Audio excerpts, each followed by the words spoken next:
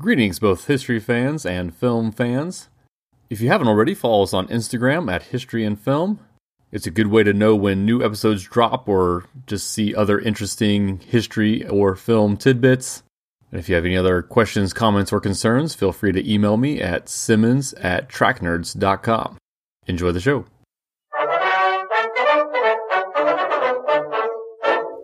Welcome to History and Film. I'm Rich Simmons, joined as always by Logan Denning, and we are breaking down American history in chronological order, one movie at a time. Last week we talked about both Pocahontas and The New World, and today it's Romping Adventure, Mayflower, The Pilgrim's Adventure, a 1979 made-for-TV movie. Just real quick, Logan, what did you think of Mayflower, The Pilgrim's Adventure? So,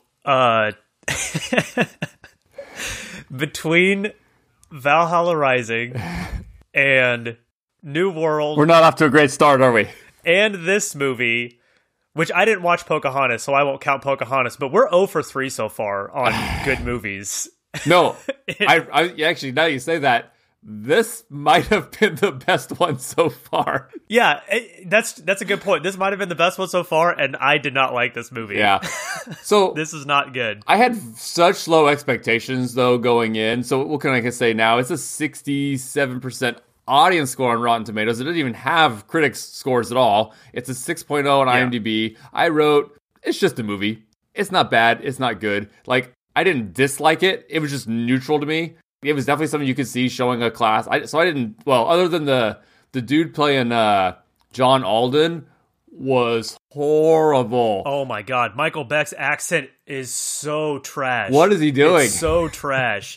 It is the worst fake British accent. They couldn't find a real British person. He was trying for British? I couldn't even... I assume so. Is it the guy is British? The John Alden is a British guy.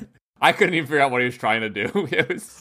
It was funny, too, because some of them, like some of the other passengers who were all, supposedly British. Right. Just didn't even try. They were just like, I'm just American accent. You're right, which is way less distracting than... I get it. I sound like I'm being, mean. No, I legit didn't understand what he was trying to do. Like, you're saying that was a British accent? I'm like, oh, yeah, I guess that makes sense. Did not even occur to me that's what he was going for. And no, it was a bad British accent. It was just bad. And so, yeah, like I said, some of the other passengers just dropped it. None of the performances in this movie are very good. Anthony Hopkins is probably the only one that's serviceable, and the rest of them are just so corny. Yeah, even the one the best of them are corny, and then the rest are actively bad. Yeah, I was not a fan of this movie. No, I don't disagree. Like I said, I didn't like it at all either. I just wasn't necessarily annoyed by it, and it's short enough that yeah. It also it's hard to watch a movie and get invested in characters when the movie is trying to have these sympathetic characters who I found personally to be not even good people. These are all hardcore religious fundamentalists, and they're it's just I didn't like any of them. I didn't like any of that. And I know that that's historically accurate. I get it. Yeah. But they're framing it they're, religiously persecuted, which they were. I'm actually going to call that a positive because I think it highlights that these are real people. And again, watching it, it's annoying because there's really no one to root for and you don't like anybody because the ship's crew's being jerks to the pilgrims and the pilgrims are being jerks to the ship's crew. And then there's even individuals within that suck. And even John Alden trying to woo the girl is just kind of petty about how he's dealing with the girl, and everybody sucks, but in a way that seems kind of you know what? There's no heroes on this trip. It's just real life. I don't know. They framed things really weirdly too, with the whole Miles Standish thing. It's he's a scumbag for trying to cheat on his wife for pretty much the whole journey. But actually, he's a good guy, and he's just misunderstood because the only reason he wanted to cheat on his wife was because the girl he wanted to cheat with reminded him of his wife. So he's actually not a bad guy. It's like, no, he's still a scumbag. Why are we having this, like, this shot of him at the end, like, holding his wife, being like, oh, I love you, Rose. And she's like, I know. It's like, what are you talking about? He, at the very beginning of the movie, was, like, openly talking about how hot the other girls were in front of his dying wife. Like, that guy sucks. Yeah, that was an odd redemption arc at the end. Okay, you're right. It's not a very good movie. And even the Anthony Hopkins, Christopher Jones, the captain character, they have that. I'm not sure what the point of this scene was. Maybe to show that he, like, cares about the success of his ship above everything else. But he openly calls out that one crew member. He's like, oh, I remember you from my trip to Norway. Yeah. And he's like, oh yeah. And he's like, yeah, didn't you rape that one girl? And he's like, oh yeah, I never ask. It's a point of honor. And he's like, well, you're a good sailor, so you're hired. You're on my crew now. And it's like, what the fuck is this? Right, and they never address it again. Yeah. And I even tried to Google that guy because they say his name, and I couldn't find that he existed outside this movie. So it wasn't even like that was... Again, it could be, but it didn't seem to be like that was an Easter egg of like this actual guy. It was more just like, nope, we just made that up for a 1970s movie. Yeah, and what a weird thing for the filmmaker. Like, there's a million ways that you can demonstrate that he cares about, the success of his crew or the success of his ship over everything else. Why do you need to bring sexual assault into? I did not understand that. I was like, this is strange. But also it's the 70s. No, so right. I don't know. Maybe it's like an era thing that I just don't get. Yeah, last thing on that real quick before we kind of start breaking down the historical context here for those who haven't lost interest yet. So this was directed by George Schaefer, who I had not heard of before, but I was looking through his IMDb. He's just kind of a working director at the time. He was even president of the Directors Guild for a few years around this time. Just a guy that did a lot of TV movies, a lot of Shakespeare adaptations for the small screen. A lot of remakes of older movies. Like, I remember there's like a TV remake of Arsenic and Old Lace. Like, a lot of those unnecessary projects that they would just throw on TV. That was this guy's bread and butter. He did a few theatrical releases, but nothing I'd really heard of. And then it stars, as we've kind of already mentioned, Anthony Hopkins. He does star as Christopher Jones, who's the captain of the Mayflower ship. And then the other main guy they credit, at least like on the cover art and stuff, is Richard Crenna, who plays William Brewster, the leader of the Congregation of Pilgrims here. And I did not really recognize the name. His best known for on IMDb is like all the Rambo movies, but I'm not familiar enough with those to have recognized him at all. Have you seen the Rambo movies? Do you know Richard Crenna? I've seen the Rambo movies. Who is he in the Rambo movies? Troutman, but that doesn't mean anything to me. But he's in like all of them. Man, it's been so long since I've seen... Oh, yes. Okay. I didn't recognize him without the green beret and clean shaven. But yeah, now that I'm looking at a picture, okay, yeah, that is the same guy. Okay. So, context here. Before we get, so again, what we kind of like to do on all these for anybody who's new is, so we have the story that the movie tells, and we want to give the context leading up to the events in the film, kind of talk about what's right and wrong within what we see in the film, and then maybe talk about the after effects from the events that take place outside of the film afterward. So, obviously, is in kind of a neat way, again, Logan's right, this is not a good movie, but I thought it was interesting that this is not about Plymouth Colony in the New World. This is about the sailing across. We get a little bit of them basically loading up the ship, and then 90% of the movie is the voyage across the Atlantic Ocean, which I thought was both interesting from a filmmaking standpoint, but then also, as far as this project goes, a good choice for this project, because this does kind of represent everyone coming over from Europe to the United States, and we kind of get our Crossing the Atlantic movie. And it's also a good choice on the side of the filmmakers monetarily, because they only have to build one ship set, and the whole movie takes place on this tiny little ship. And so they, there's a couple scenes at the beginning where they're in buildings and stuff, but basically, the rest of the movie is on this ship. They probably did a couple days of shooting, like, in those buildings at the beginning, and a day or two of shooting on the shores at the end, but the rest of the movie is just on the ship. So given the likely limited budget that this made-for-TV movie had, good choice going with the with the ship's journey itself as the actual time period. Yeah, you didn't have to get into building this, building a replica of the settlement and stuff like that, which would have been way more costly. Yeah, Right. Yeah, good call. Yeah. So context-wise, what I was doing the research for this, what it kind of hit me that I didn't really thought about before, and honestly, this is a great example of a lot of stuff from American history, and we'll probably see this going throughout this project, is the extent to which we have these stories from childhood of the early days of the United States or America pre-United States, and it's just kind of interesting when you look at the research and kind of shift your perspective on all of these things. So how much of this with the Pilgrims here was a consequence of historical timing? So this is all just basically, so 1620 is when this takes place. So we're about, 12, 13 years after the Jamestown colony episode. Right. But we're about 90 years after Henry VIII established the Church of England so that he could divorce his wife. So we're still less than a century away from that. And so in the meantime, you would have gone from, Henry VIII switching to the Anglican Church, of which he's in charge of, to his daughter Mary trying to revert everything back to Catholicism, to then Elizabeth going again back to Protestantism. And then now we're in the reign of King James I in 1620 here, who is firmly Anglican and wants to squash anybody speaking out against the Anglican Church. And what you had at the time, though, again, going back for a couple of decades, still leading into today's story, is these quote-unquote Puritan groups Right. that were still Anglican, but wanted to reform the Anglican Church, very similar to what Martin Luther might have started out initially, trying to want to reform the Catholic Church before he decided to separate from it.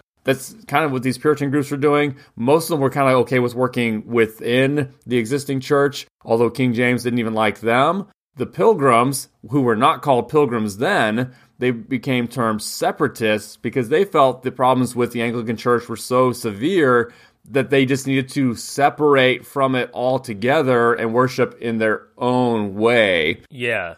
One of their main issues with the Anglican Church at the time was that they thought it was too Catholic. Yes. They thought that all the ornate outfits and the ceremonies and the big,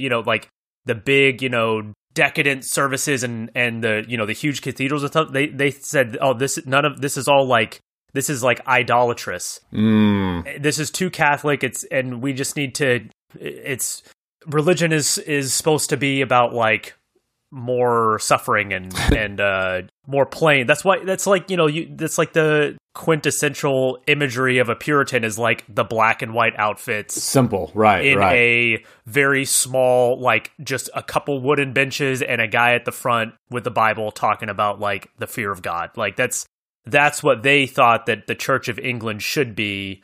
And they thought the rest of it, all of the trappings, was basically distraction. And I read that kind of the idea of, they weren't a fan of the idea of a state religion that that too. That the government is kind of dictating to the entire nation what the official faith is.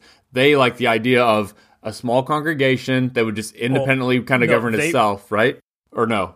I think they wanted it to be the other way around. I think they wanted their religion to govern how the state was. Oh, okay. Well, I mean, as far as like just scale is more what I was talking about. They like the idea of a small congregation as opposed to right. Well, I guess it that's a good point. It morphed into that because like that's what we see in like their colonies is their religion is essentially the state, but it's not on the scale of like of England. It's on the scale of their little settlement.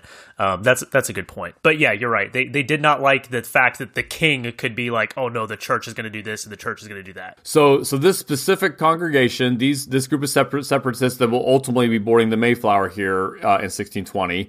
In 1608, to get away from the persecution in England, they did move to the Netherlands that allowed them religious freedom, but it just wasn't quite the right fit simply because they started realizing their kids were developing Dutch habit, like nothing bad. They were just becoming Dutch and not English. And so like they just didn't like the cultural influence that was kind of getting into their kids. So even though they had the religious freedom, it just wasn't what they wanted.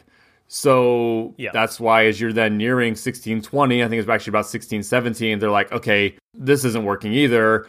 So you would have known, they would have known about the Jamestown colony. About the time they're moving to the Netherlands is about the time the Jamestown colony is going on. So that's what I was saying about the whole timing thing. Their whole discontentedness times out perfectly with opportunities to sail to the New World. But that was still not like the first and best idea. They were very, very apprehensive about the idea. They had heard about, the devastation of the Jamestown colony, losing what 90-some% of, in those first few years are dying, and fears of the natives, lack of food, the ocean trip itself. They even talk about that in the movie. Yes. There's a conversation that William Brewster has with Christopher Jones, and Christopher Jones is basically like, hey, I know you're set on going to the New World, but you heard about what happened to Jamestown. Right. It was like this, kind of a foreboding thing. And so we mentioned there's all the charters and stuff. So it was there's the Jamestown Charter or whatever it was called. So you kind of became there was these little companies set up. We talked about this last time, that you were going over there with kind of like a mandate of here's our scope, here's our area, here's what we're allowed to do. So they basically had to petition England to get that. And England was kind of just the point where that's fine, just get out of here. That's the civil version. But so why don't you talk about, as we kind of down near the beginning of the movie here and embarking on this trip, why don't you talk about some of the historical figures specifically and what they were doing heading in before the movie here? Yeah, so the captain of the ship, Christopher Jones, in the movie, he's played by Anthony Hopkins. He was born in Essex around 1570. They're not sure exactly when. The records from that time are still a little sketchy. He was married at least twice and possibly 3 times, although the evidence for his third marriage is kind of circumstantial. I guess there's a widow whose name was Jones, who was in the same area, something like that. But he was prior to him captaining the Mayflower, he was a successful businessman in the shipping industry. He made trips all around Europe. The first record of him captaining the Mayflower was in 1609 when he made a trip to Norway, which they actually talk about in the movie. Right. He moved to London in 1611 and continued his shipping business and sailing the Mayflower until its voyage to the New World in 1620. He departed with the Mayflower and all the pilgrims in September. They arrived in Cape Cod, which we'll get to talk about in a little bit. He, just some stuff, which we'll talk about their journey more in a minute. But once he gets to the New World, he is going to leave right away, but he, a bunch of his crew get sick. Actually, 20 of them die from whatever sickness the pilgrims had. So they're not able to leave until April, which, just for reference, they arrived in November. And he goes back to England in 1621, and he's just kind of picks back up where he left off, doing more trips around Europe, and then dies in March of 1622 after a trip to France, and he was only in his 50s. I was thinking he retired. He didn't actually retire. I was thinking because he talks about in the film about retiring when he got back from he didn't actually retire. No, he kept shipping. He did a few more trips, but it couldn't have been that many because he died less than a year later. Right. So this actually highlights something that, again, I've just never really researched this that much, and you just kind of have an impression from the kids. It actually didn't occur to me that the whole ship wasn't the church group. Basically half the ship was the church group. The other half was the crew and some other passengers. And so Christopher Jones here, he wasn't a pilgrim. He didn't care about the religious stuff. He was just the ship's captain. So I guess all that never really occurred to me. Right, yeah. And we say passengers, but this was not a passenger ship. This was a cargo ship.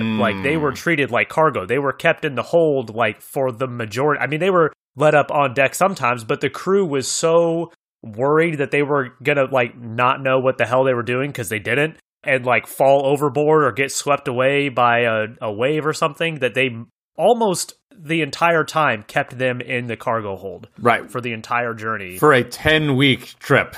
Yeah and there's not a ton of room. They were basically on top of each other in this little cargo hold, and so it's no wonder that there was so much disease, even though at the end only one person died. Right. It was a kid that was working as an indentured servant for one of the families was the only death. But there was no population change among the pilgrims because there was a baby born on the ship too. Which actually, I'll mention that real quick. So that that is accurate. And they kind of make a point of like his proud dad kind of holds him up and jokes, or not jokes, he says, haha, I'm going to call him Oceanus Hopkins. So I had to look that up. That's accurate. Oceanus Hopkins was born, and it was the only person born along on the trip. Yep. Though sadly, so what sucks, or is ironic, I don't know, he survived that harsh first winter as an infant, but then died when he was like 6 or 7. Yeah. So I thought that was interesting and worth noting. And I'll talk about his dad here later. So yeah, so what about like William Brewster and all the pilgrims and stuff beforehand? So William Brewster, he's the basically the religious leader of the group of the pilgrims. He's played in the movie by Richard Crenna, that we talked about earlier from the Rambo movies. He was born in 1566 or 1567. In his early life, he was educated at Peterhouse, Cambridge, which is the oldest constituent college of Cambridge. It was actually founded in 1284. I thought that was kind of interesting. Like, I thought my school, Arizona State, was old because it dates all the way back to 1885. Yeah, this is 600 years older than that. And the Wikipedia page for this college was really interesting. So I actually do have a couple of notes about it. Okay. Just some notable alumni, really. James Clerk Maxwell, the father of electromagnetism, is an alumni. Lord Kelvin, the guy that Kelvin scale is named after, he's an alumni. David Mitchell, the British comedian. I don't know if you are familiar with like a Peep Show. No, not really. Have you ever seen either like a screenshot or a video, like a short video clip or a meme, where it's a guy in like Nazi SS outfit and he says, "Are we the baddies?" Yeah. That's David Mitchell. Oh, that's funny. Okay, yeah. Yeah. And then Sam Mendes, the director of American Beauty, 1917. Yep. He went there as well. Huh. So, anyways, tangent aside, William Brewster, that's one of the reasons why he was elected, well, not elected, but basically chosen as their leader, is because he was like the only person that was educated even a little bit. After school, he began working for the ambassador to the Netherlands in 1584. So he, kind of got some experience working in like the diplomatic arena, and he became involved in Puritanism, which this is something that I guess I never really thought about or realized, but he wasn't like a Puritan, raised his entire life that way. He only became involved in it not that long before his voyage on the Mayflower. It was like the late 1590s or like shortly after 1600, like within 20 years of his voyage. But all these movements were relatively new. I mean, they're at most decades old at this point. Yeah. But it's funny. So on the Wikipedia page, they said that one of the ways that you can tell that he's converted to Puritanism is because his children that are born after that time have really Puritan names. And I just want to go over the names of his kids because his first one, Jonathan, nothing significant there. Patience, that's a little more different. But, that's a nice name. I've heard the name, yeah. His third daughter is named Fear. And then then there's Love. And then his youngest child is named Wrestling. What? Oh, like yes. Wrestling with guilt or something like that? I guess. I don't know. But yeah, so his children, Jonathan, Patience, Fear, Love, and Wrestling. Yeah, they didn't mention that in the movie.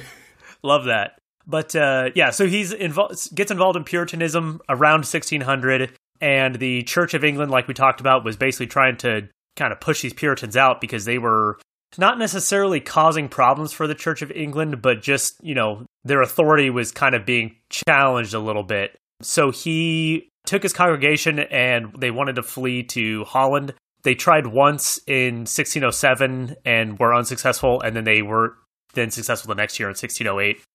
When he was in Holland, he started printing books that were really critical of King James, and obviously King James was not a fan of that, so he started trying to arrest him, and he was actually arrested by the Dutch, but the Dutch were kind of sympathetic to his cause and told the English, hey, this is the wrong guy. We let him go, and they didn't turn him over to the English. We see that in the movie where he's kind of a wanted man. Like he even has, he even like boards the ship it's in secret. And I don't know if that specifically is true, but but that it's representative of the truth. Him being in hiding is legit. Like he was in hiding for like a couple years and basically only came out of hiding to get on the Mayflower and go to New York. Yeah. So yeah, gets on the Mayflower in 1620, and he's their de facto religious ruler until 1629. Then they get another guy, I forget the guy's name, but he kind of then shows up and becomes their like official religious leader. But he still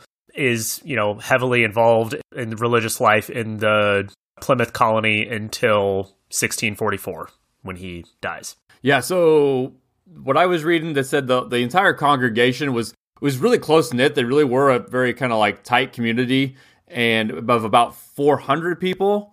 Only, and about a quarter of that was able to make the trip. They knew it was going to be tough, so they kind of made a point of sending the younger and stronger first, and then the hope would be that the others would be able to follow. But then this led to lots of heartbreaking. You're basically splitting up families as you're saying, okay, the little ones need to stay as we go off on the ship and across the ocean for a couple months. And so kind of a heartbreaking thing there, but they just kind of saw it as what was the long-term best interest of their congregation. So again, just the numbers that never really occurred to me before is like how many people were on the ship, what percentage of that was actually, separatists, and then what percentage of the congregation that was, and everything. So yeah, the movie then really is just like, so we see them boarding the ship. Brewster is hiding under the floorboards. The English even come through and are inspecting the ship, looking for him as a wanted man, and they're kind of yelling at Anthony Hopkins, and the real Anthony Hopkins wasn't on the ship. They're yelling at Christopher Jones, who was played by Anthony Hopkins. but anyway, they don't find him because he's underneath the floorboards in the cargo hold. Which again, I'm like, I feel like that's compromising the ship, because like the captain didn't know they did that. So they basically had torn up floorboards to hide their pastor underneath here without telling the captain they were tearing up floorboards of his ship.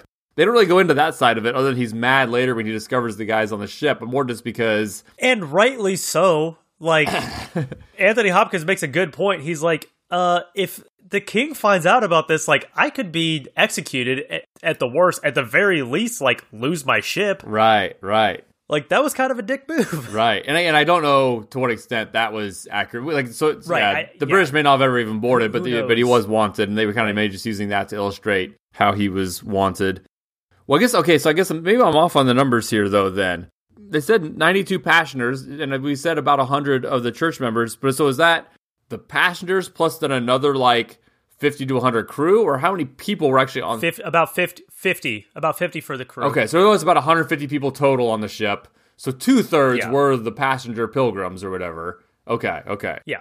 But yeah, and they do, again, things in the movie that they do kind of highlight. So again, they are kind of, they're derisively called separatists in the movies. Right. Some of the people are saying, hey, you're dangerous hypocrites and England is well rid of you. And how, again, because in my mind, all growing up, I just pictured the entire ship was this congregation. But when you get the sailors singing these lewd sea shanties, just because they know it will be particularly offensive to these Puritan separatists, and they're basically just trying to get a rise out of them. Which I kind of like that. I kind of thought that was a little funny. I was like, yeah, get him. Make the Karens squirm. and then Brewster basically says, like, tells the captain, like, can you tell him to cut it out? And he's like, that's where he kind of says, you all are cargo. No, I'm not going to tell him to cut it out.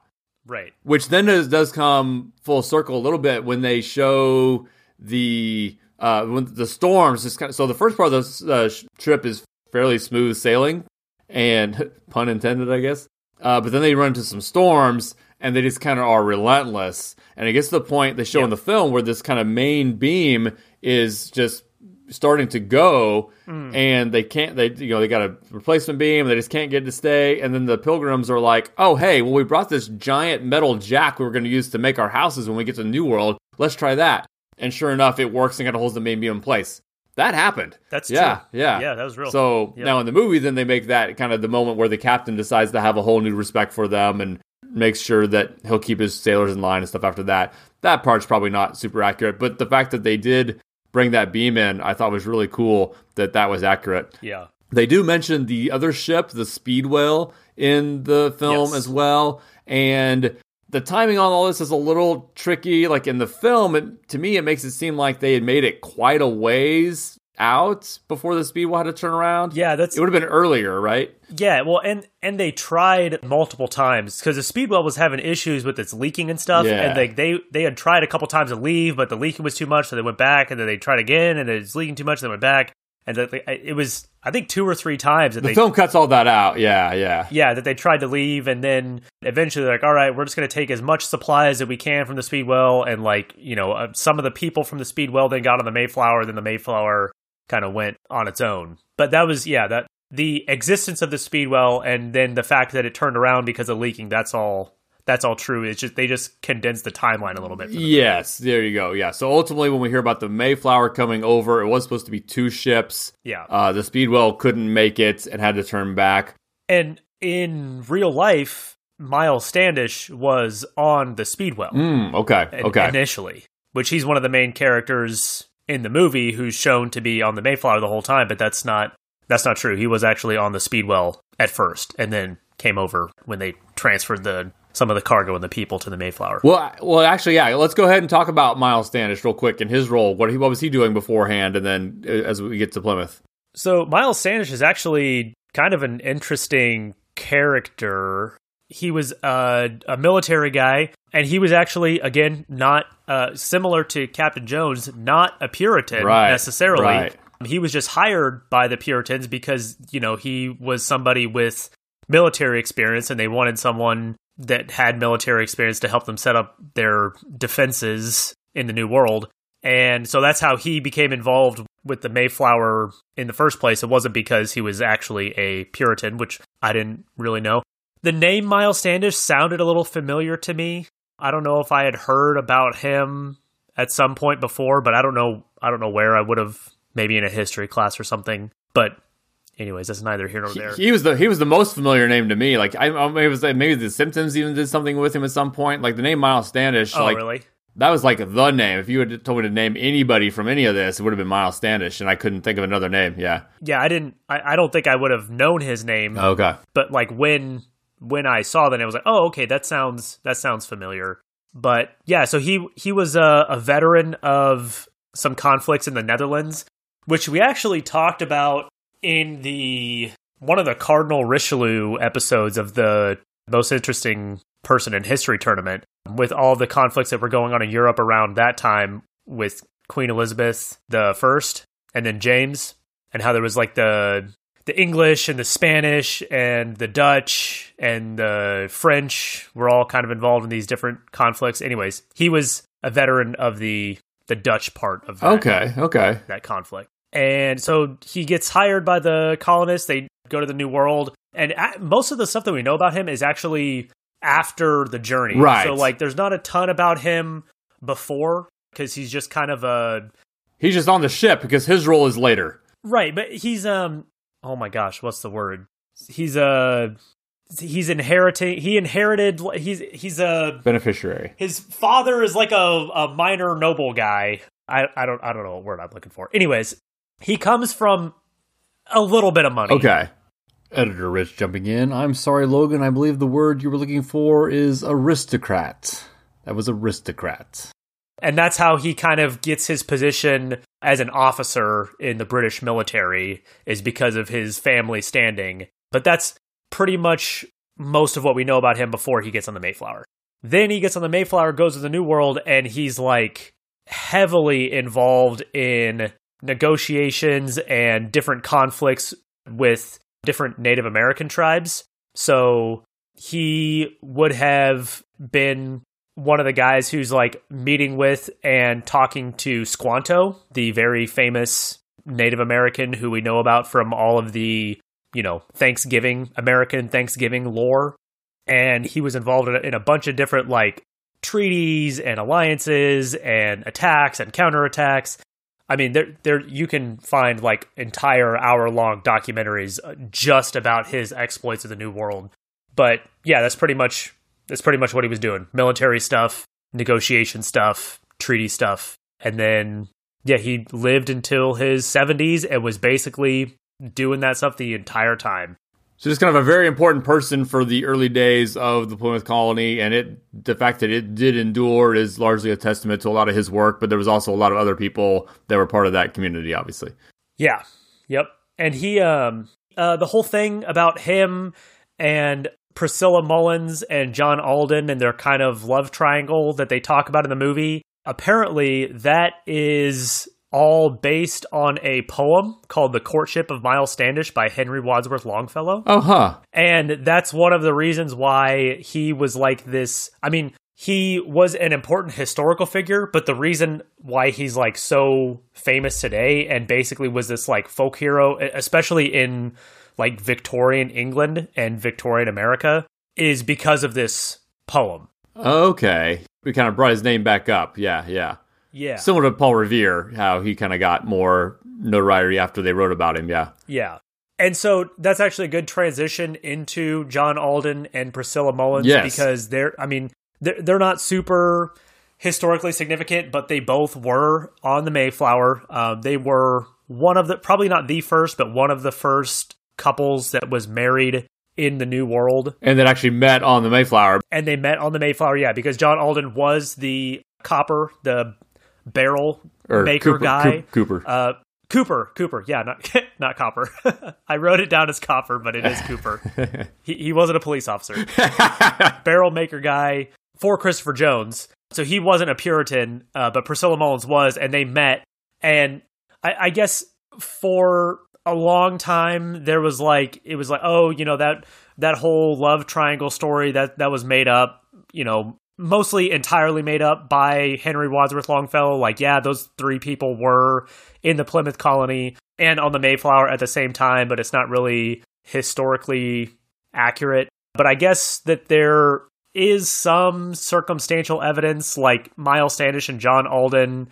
It says that they on the Wikipedia page for Priscilla that they were roommates. So like Priscilla would have been around both of them at the same time.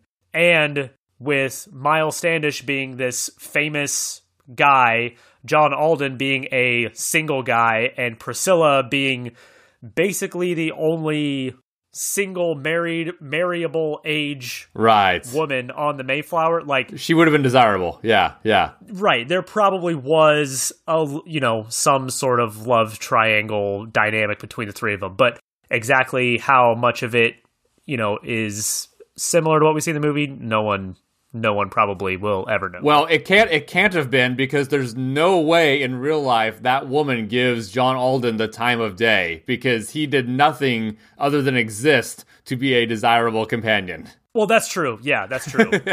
Right. And talk to her and be nice to her. And then he's like, but what about our relationship? And she's like, what relationship? Correctly is like, what the hell are you talking about? What relationship? Like, might I talk to you again tomorrow? Sure. You like another guy. Who are you again? Yeah, but did she ends up marrying him? Yeah.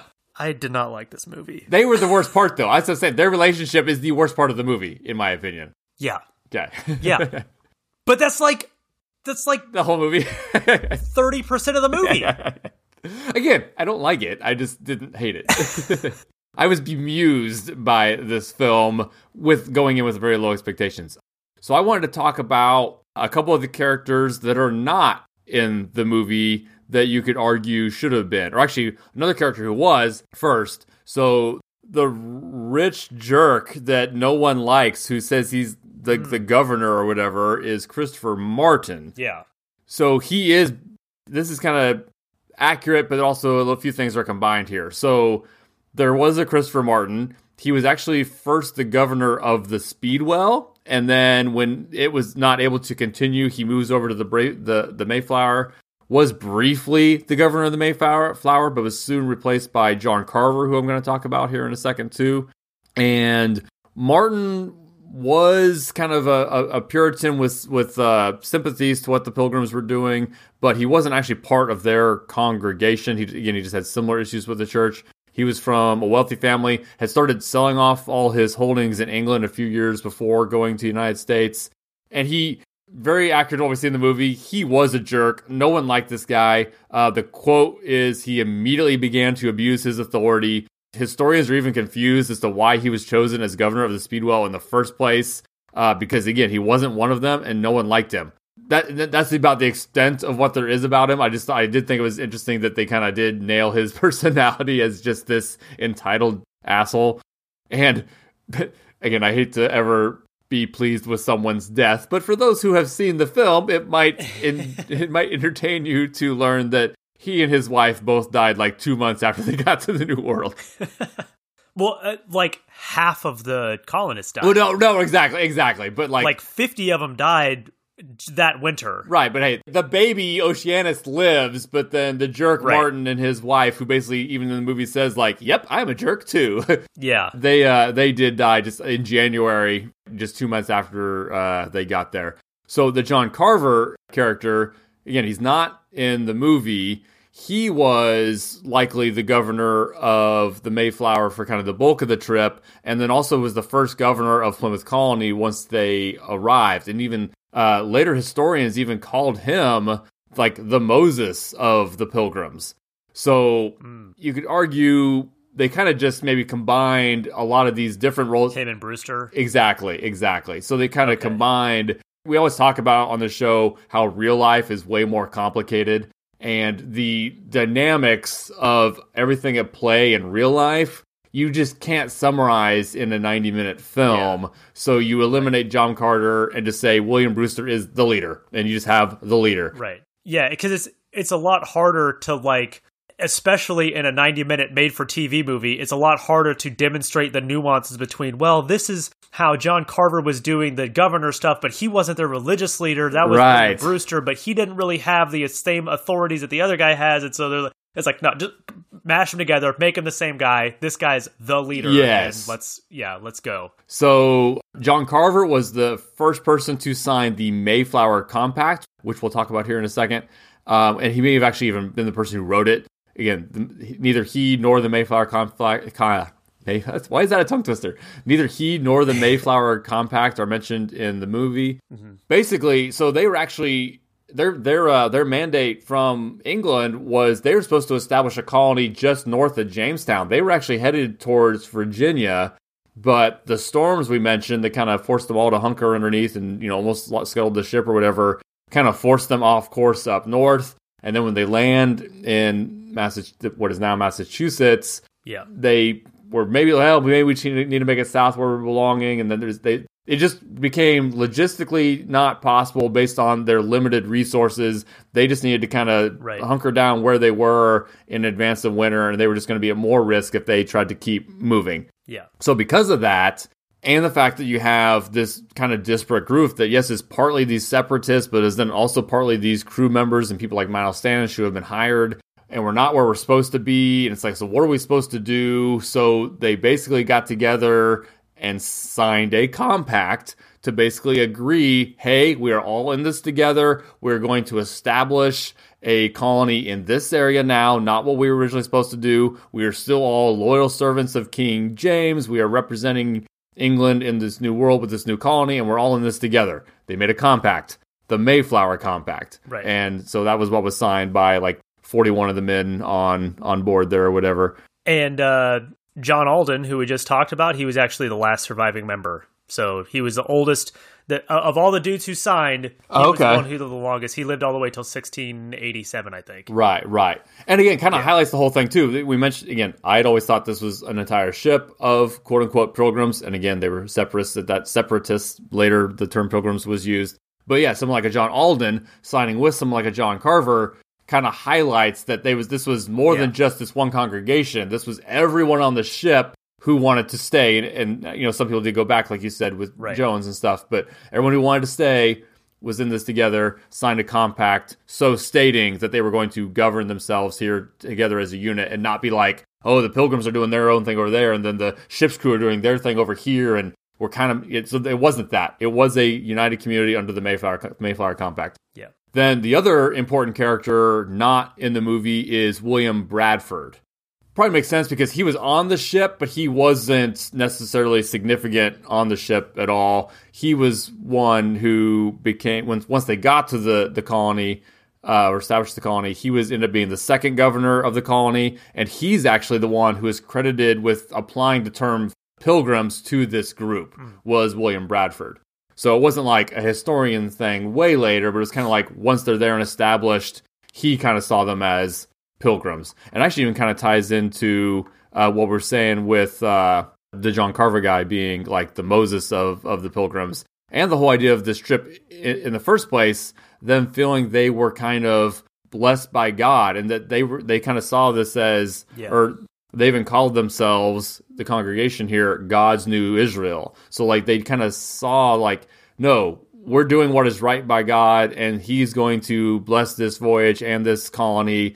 And again, so you kind of think about that mindset when you're thinking about what the word pilgrims means. You go on a pilgrimage, you go and kind of like, dedicate a trip to some, sacred place. And so then it kind of makes sense with that context. You can see that these separatists wouldn't have seen themselves as pilgrims in that sense because they're not going to a place like that. But then if Bradford's saying after the fact that, no, we were kind of on a pilgrimage for God, even if it was to a new place.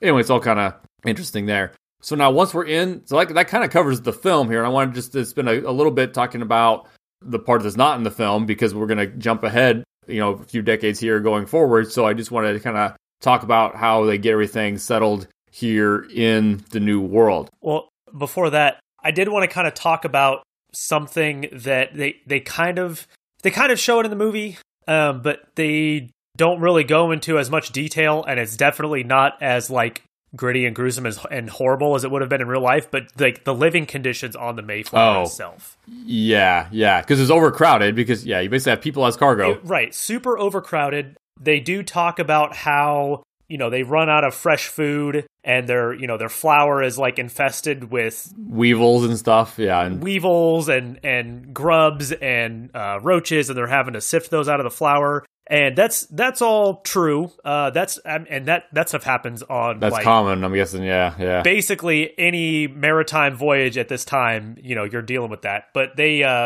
would have ran out of fresh food. Their diet basically would have consisted entirely of like dried and salted fish and salted pork, and then something called hardtack. Like hardtack biscuits, which is basically like lambus bread from Lord of the Rings. Even worse. Imagine like a hockey puck made out of flour and water and salt, and like just a hard, clump of this, hardtack. And so that's what and they would not have been drinking water, which we actually see in the movie. They're drinking beer, and that's accurate.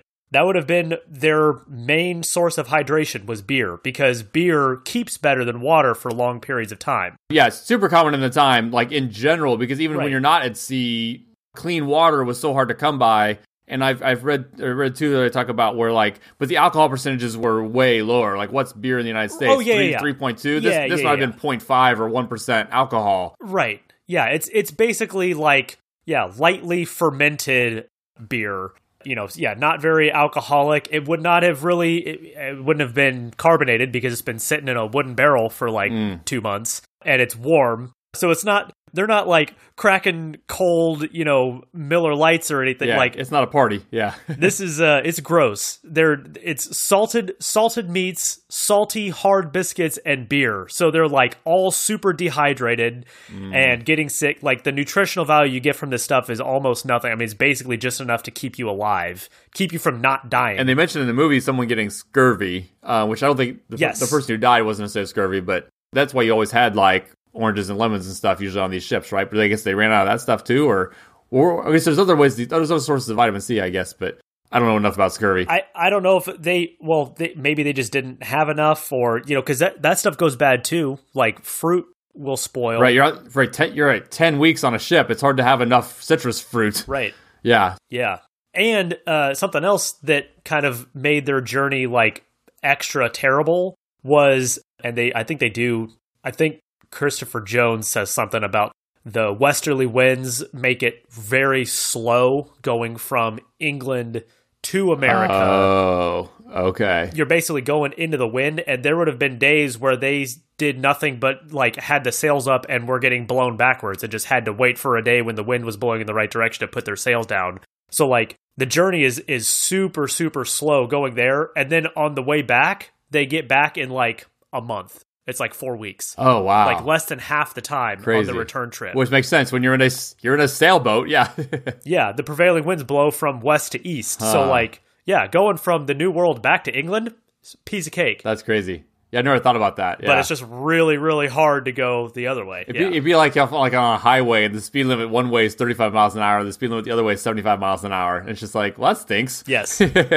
Yep. And again, the reason this whole colony is significant because it is a relatively small congregation. You think about this being an important part of the history of the United States and the history of North America, that it must have been this massive colony. And it's like, well, no, it was basically after that first winter, it's like 50 people left. But it was kind of a timing thing. So the Jamestown colony had struggled so much, it went down to 50 from like 500. This one actually was more successful because it only lost half the first winter. But if we look at the history of colonies in what is now the United States, again, I didn't do an exhaustive research here, but by my count, the Plymouth colony was about the 6th attempt at a European colony in what is now the United States. So first was actually been in the area of Pensacola, Florida, by the Spanish. But it didn't last very long because of weather, and they kind of just were only there for like a few years, and then they had to leave because it wasn't tenable just based on the weather and storms and stuff. Kind of blew them out of there, and they moved on elsewhere. 2, though, however, St. Augustine, Florida, which still exists today, is actually the oldest continuous city, but it was Spanish, so it wasn't part of the early United States. There is a really cool old Spanish fort in St. Augustine, Florida. I've been there. Yeah. Yeah, if anyone's ever been down there, that's a really cool. Right. The fort is still there from like the 1500s. Yeah. And they have a bunch of like the cannons and stuff. It's pretty cool. It's pretty interesting. Yeah, cool spot. 3rd would have been Roanoke, Virginia, the famous lost colony where everyone just kind of vanished, and we still don't technically know where they all ended up. And then 4 would have been Jamestown, which we talked about last time with the New World and the Pocahontas stuff there in Virginia. The 5th would have been actually a Dutch colony of the New Netherlands, with New Amsterdam becoming New York City later and all that kind of stuff. And then the 6th was the Plymouth colony in what is now Massachusetts, established by the Pilgrims. So you can see where it kind of fits, just because they're basically early adopters. So were they that important of a congregation in and of themselves? Well, no, but they were significant. And again, it comes down to timing. They were just kind of right place, right time. And Plymouth, Massachusetts is still there. This is important for all those reasons. And they're kind of, so supposedly after he broke the 4-minute mile, Roger Bannister said in French, après moi le déluge, where basically like after me the flood. So even though they were the 6th, this is kind of where the dam breaks. And after the Pilgrims, and now everybody's coming over. So they were not the first, which the 4th was Jamestown. That was 13 years earlier. Well, then basically right on the heels of Plymouth, everyone starts coming. Yeah. So the 1620s is like when you just start having the whole eastern seaboard. That's something that I was reading about when I was looking at the stuff for Miles Standish, was interactions that he was having with like Native American tribes, but also then with additional colonies that were coming in and their cooperation. There was one colony that they said that was a colony made up entirely of men who established this colony, and they started, drinking real heavy and partying all the time, and the Puritans didn't like it. And then there was this, they supposedly had information they were like starting to sell guns to the Native Americans. So then Miles Standish went and was going to go arrest the leader of this colony for all of their, crimes. And these guys locked themselves in one of their buildings and then, eventually came out and were going to fight Miles Standish and his dudes, but they were all too drunk to fight. And the guy shoved a gun in Miles Standish's face, but was so drunk that Miles Standish basically just pulled the gun out of his hands and arrested him, and they take him. There's all kinds of stories like that of Miles Standish with their different interactions and stuff that he was with other colonies, not just the Plymouth colony, but other colonies that came after. Was that the group up by Boston by any chance? Because I thought I saw something about an unruly group that they basically had to team up with the Native Americans to go and actually kind of preemptively fight, because it was a colony that was getting out of hand. I don't know if that was the same one or if I'm getting things mixed up, but it's also kind of, I forget the name. It's also kind of funny if that is Boston even back then. So we could be wrong, but if that's the oranges of Boston, I'm yeah, that probably sounds about right. That's funny. I also like the idea of no women. It's all right, this is the beginning of a 1,000-year colony. Oops. But there's a certain amount of we know about this, the Plymouth colony, because it was one of the first successful colonies, and the story of the Pilgrims and everything, but it's definitely been held up like in American lore as this origin story of America, specifically because of its, religious context, the Puritanism that is, hand in hand with basically everything that happens in early America is this connected to this, Puritanism. Well, even how to this day, the United States is seen as just a little more puritanical than Europe.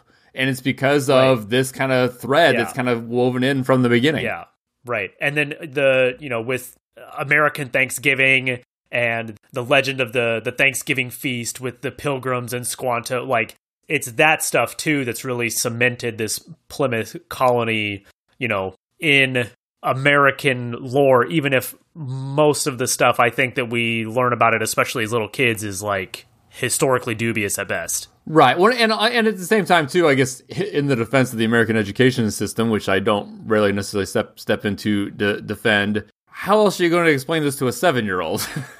Yeah. But I guess it's never necessarily course corrected. So yeah, I do want to talk about that. So we talked about the timing and everything up to now. There's actually another big piece we have not mentioned when it comes to being lucky with the timing of all this. If the Pilgrims had arrived just 5 years earlier, Plymouth would have been occupied. The natives were all over this area. Right. There wasn't space for a new colony to come over, and earlier attempts had maybe even kind of been like batted away or fought away. So when the Pilgrims did arrive, the natives, and I'll kind of come back and tell this whole thing here, but they weren't surprised to see them. For the last century, the tribes of this area had been dealing with Europeans, and whether that was, early attempts at colonies, or I guess I should say, trading and stuff, fights, and just kind of everything.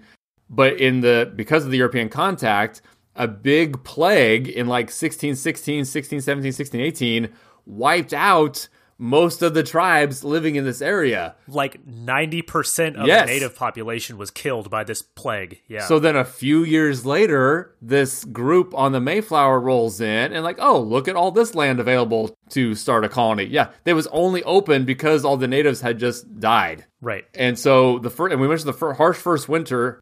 So it's kind of tricky too. So they didn't actually meet the natives until the spring, but they did survive that first winter, because they had basically stumbled upon some food stores that the natives had left behind. Not even like as an intentional thing, like, hey, these will help these white strangers. It was more like they had set up like some burial sites, offerings. Basically, there was like offerings of like corn and food and stuff at these Native American burial sites. And the Pilgrims are like, no.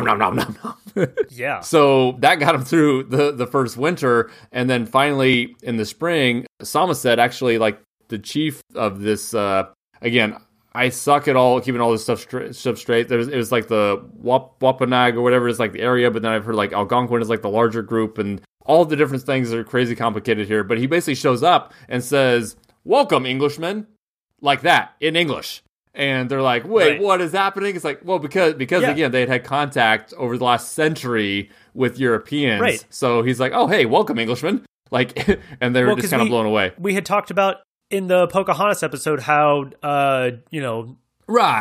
Squanto was taken as a slave basically to England and then brought back, and he would have known English. Right. And they show up, they're speaking English.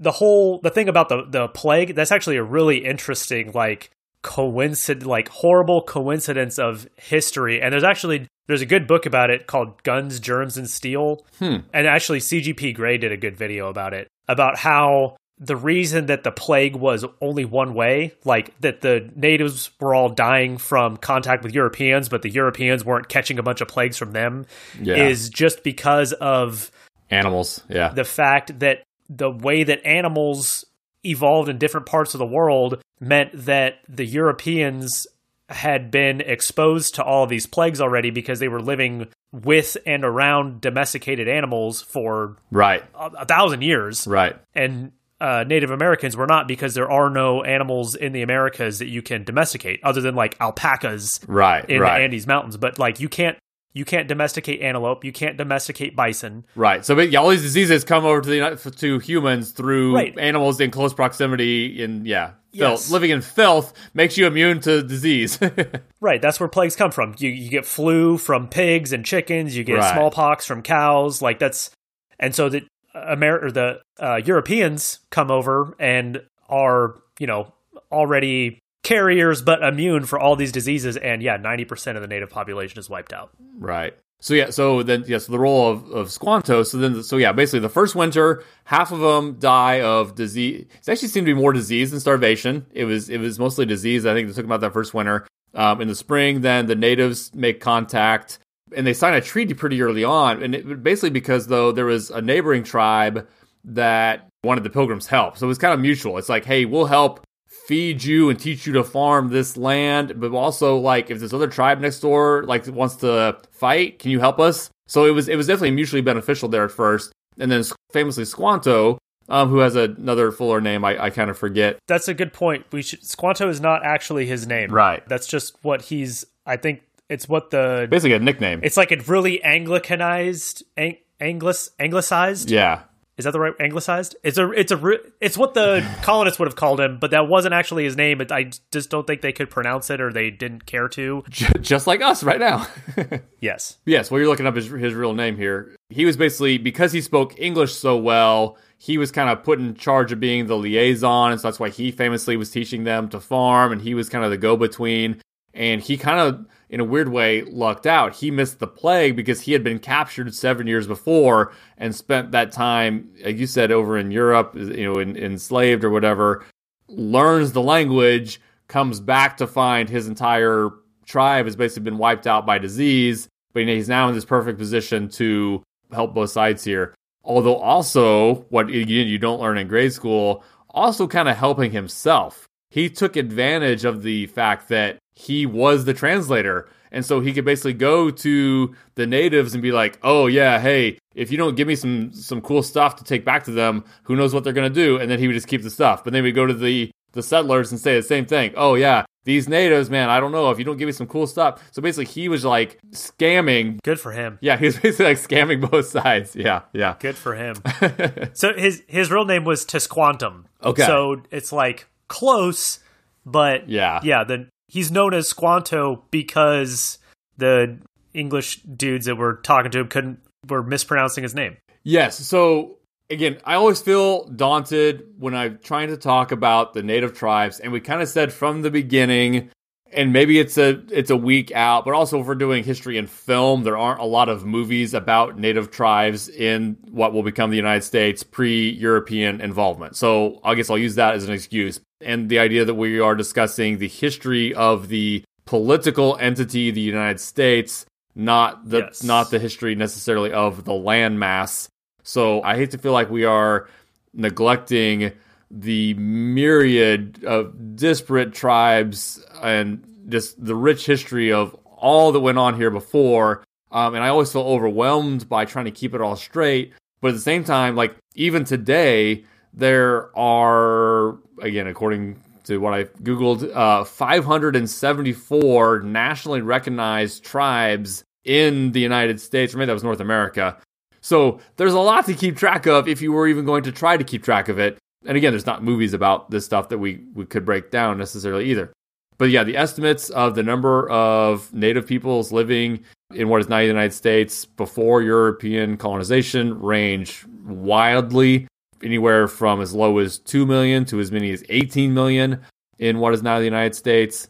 Today, there are about 600,000 is all that's left from all those tribes, although that's actually up from about 1890 when there was only about 250,000. So some of those populations have, I hate to say rebounded. It's almost like when they talk about the resurgence of vinyl record sales. It's like, well, no, it's more than it was 20 years ago, but it's still nothing compared to what it was at its height. So similar to with Native American populations, they're up a tick from their low. So again, it's nice that they've avoided extinction, and groups are now pretty good about preserving their heritage and all these kinds of things and keeping those languages alive. You don't want these languages to die out and then they're just gone forever. Right. So I want to tip our hat to all of that without really having the bandwidth to break it all down in maybe a way that's fully appropriate.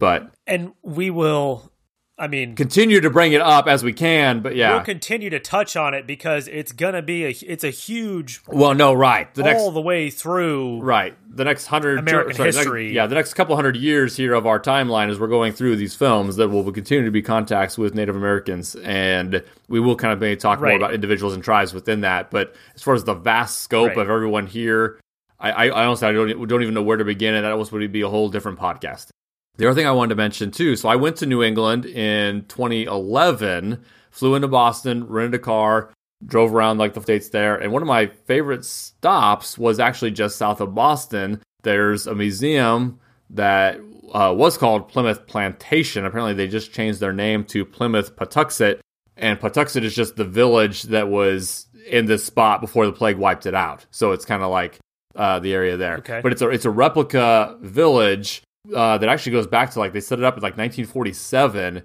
I just got a huge kick out of it because so they have everything set up as the first, basically what the first couple decades of actual Plymouth would have looked like with historians / actors fulfilling a role. So they're out there carving the ships and building this stuff, and you can go up and talk to the person who's building a house, a timber house by hand. You go up and talk to him. Oh, yeah, I came over on the Mayflower with my wife. God bless her. She passed away a few years ago. But it's like everyone's in character and has a story if you go up and talk to them. It's really cool. Like, they're all NPCs, basically. Yeah. It's like you're going through the museum, and there's all these NPCs that you can go, and I thought it was fascinating. You like walk into the house, there's two women sewing, and you go and talk to them, and they're like, and they have their whole backstory of how they got there and who they are. They also tell you about, here's how we sew. So like I dug it a lot. That's awesome. Yeah. That sounds very similar. I don't remember if it was that detailed, but that sounds similar to the Jamestown. It's kind of a living museum, similar situation where they have their settlement is built like it would have been in the early 1600s, and they have like their ship there, and I do remember people being dressed. This was like probably 15 years ago, but people that were dressed up like they were like you said, NPCs, but I don't remember if they had like the backstories and everything. Oh, okay. Yeah. I don't know if it was that detailed, but it sounds similar. But yeah, that's really cool. Okay, I think we covered everything I wanted to cover here. Are we in good shape with the Mayflower? Yeah, so just for the movie, the TLDR of this, the history is really interesting. The movie's not great, but if you are just really have to watch it, it is for free on YouTube. So yes, and I would say I feel like showing it if you're a high school history teacher or something. I feel like your classes are going to be bored. You could almost maybe just allow for like a Mystery Science Theater kind of thing, like just. If you're going to show it to a class, encourage them to just kind of have fun with it and make fun of the guy playing John Alden. Maybe you could just kind of have the kids chime in and see if they could woo the girl a little more successfully.